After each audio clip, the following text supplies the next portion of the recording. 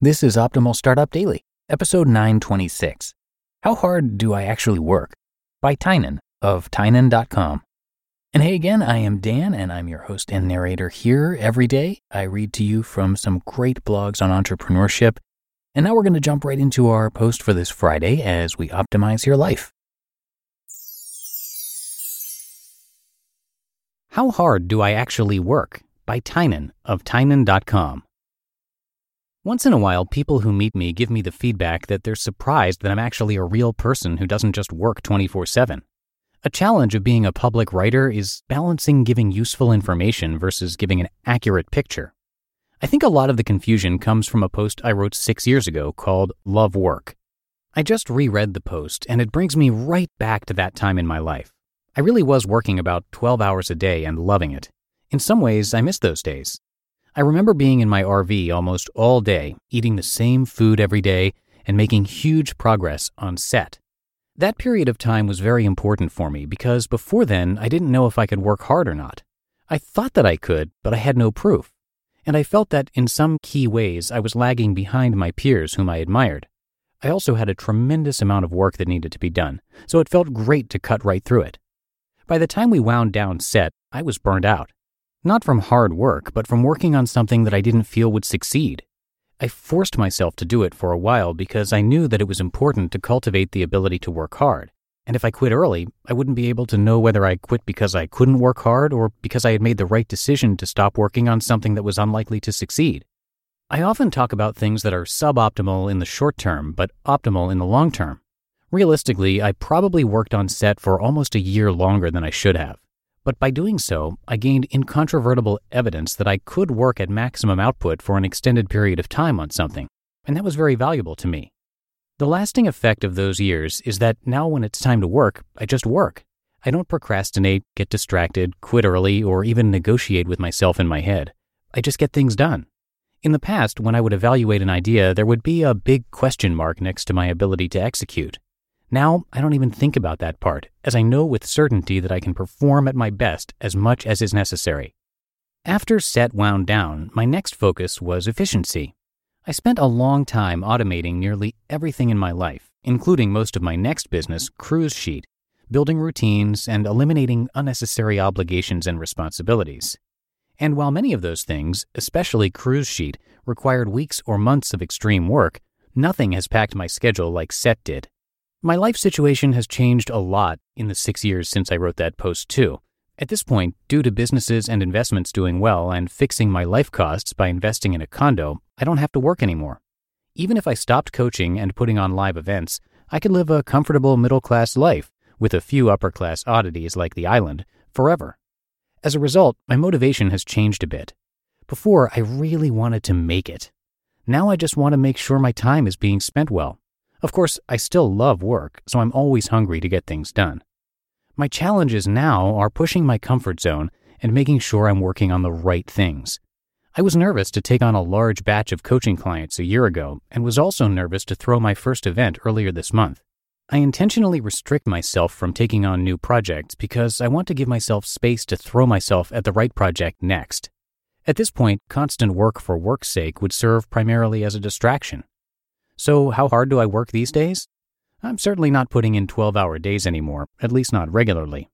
Every morning I make a list of stuff that needs to get done, and I do it, generally first thing. My favorite days are days where I have a lot to do, especially if it's programming. I think a lot about the output I want to produce and make sure I do what it takes to get it done. My next priority after those necessary things is spending time with my friends. I just did an amazing week-long tea trip with my friend Leo Babauta, and we probably averaged 2 to 3 hours of work per day, but both got tons of stuff done. If I'm by myself, I tend to spend my free time working on things that aren't so important, like random optimizations or house projects. I also spend a lot of time brainstorming on what I'll do next. I have a few ideas, and I explore them a bit on most days. 5 years ago, it was important for me to work just for work's sake. I needed desperately to build that skill, and I wouldn't trade it for anything. Now I'm so comfortable working that working for work's sake would be a convenient way for me to avoid the harder task of expanding my comfort zone and thinking long-term about what comes next. If you have important work that needs to be done, my advice from many years past still applies. If you want to be a high performer, it's critical to be able to comfortably work crazy hours without stress. If you're already able to do that, your most important work may be on how to determine where to focus that energy. So hopefully that all paints a clearer picture. Most days I have a few hours of very important work, which I always do quickly and efficiently.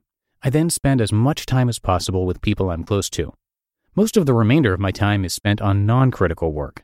I also waste a little time reading Reddit and hacker news and doing crosswords, but I feel like that's a luxury I can afford now. What's right for me may not be right for you. I'd be surprised if anyone's ideal life path didn't include a period of intense work, but I'd also be surprised if it was right for anyone to do that forever. As always, the key is to evaluate one's life with a critical eye and to do what's right for you at the right time. You just listened to the post titled, "How Hard Do I Actually Work?" by Tynan of Tynan.com. When it comes to hiring, don't go searching for the one. Just meet your match with Indeed. Indeed is your matching and hiring platform with over 350 million global monthly visitors, and a matching engine that helps you find quality candidates fast. Ditch the busy work. Use Indeed for scheduling, screening, and messaging. 93% of employers agree. Indeed delivers the highest quality matches compared to other job sites. And one of the things I really love about Indeed is that it filters out those incompatible applicants. So when you're hiring, the process is much faster and you only have to consider applicants that are already likely to be a great fit. And listeners of this show will get a $75 sponsored job credit to get your jobs more visibility at Indeed.com/startup. So just go to Indeed.com/startup right now and support our show by saying you heard about Indeed on this podcast. Indeed.com/startup. Terms and conditions apply. And thank you to Tynan, who is an author, a coach, and a speaker who uses his unique set of experiences and skills to help people build habits and systems to reach their goals. And when I say unique, I really mean unique. He sold everything he owned to go on an extended world trip. He started a cruise agency and lived in an RV for 10 years. His blog has a wide range of topics and stories, as you might guess, so that is very much worth checking out. And as you can imagine, he likes to learn new things, build habits, explore the world, connect with awesome people, and create good work. His books are bestsellers on Amazon, and he was even named a top blogger by Time magazine in 2013. You can check out his work and experiences at Tynan.com. That's Tynan.com, and I have that linked in this episode's description.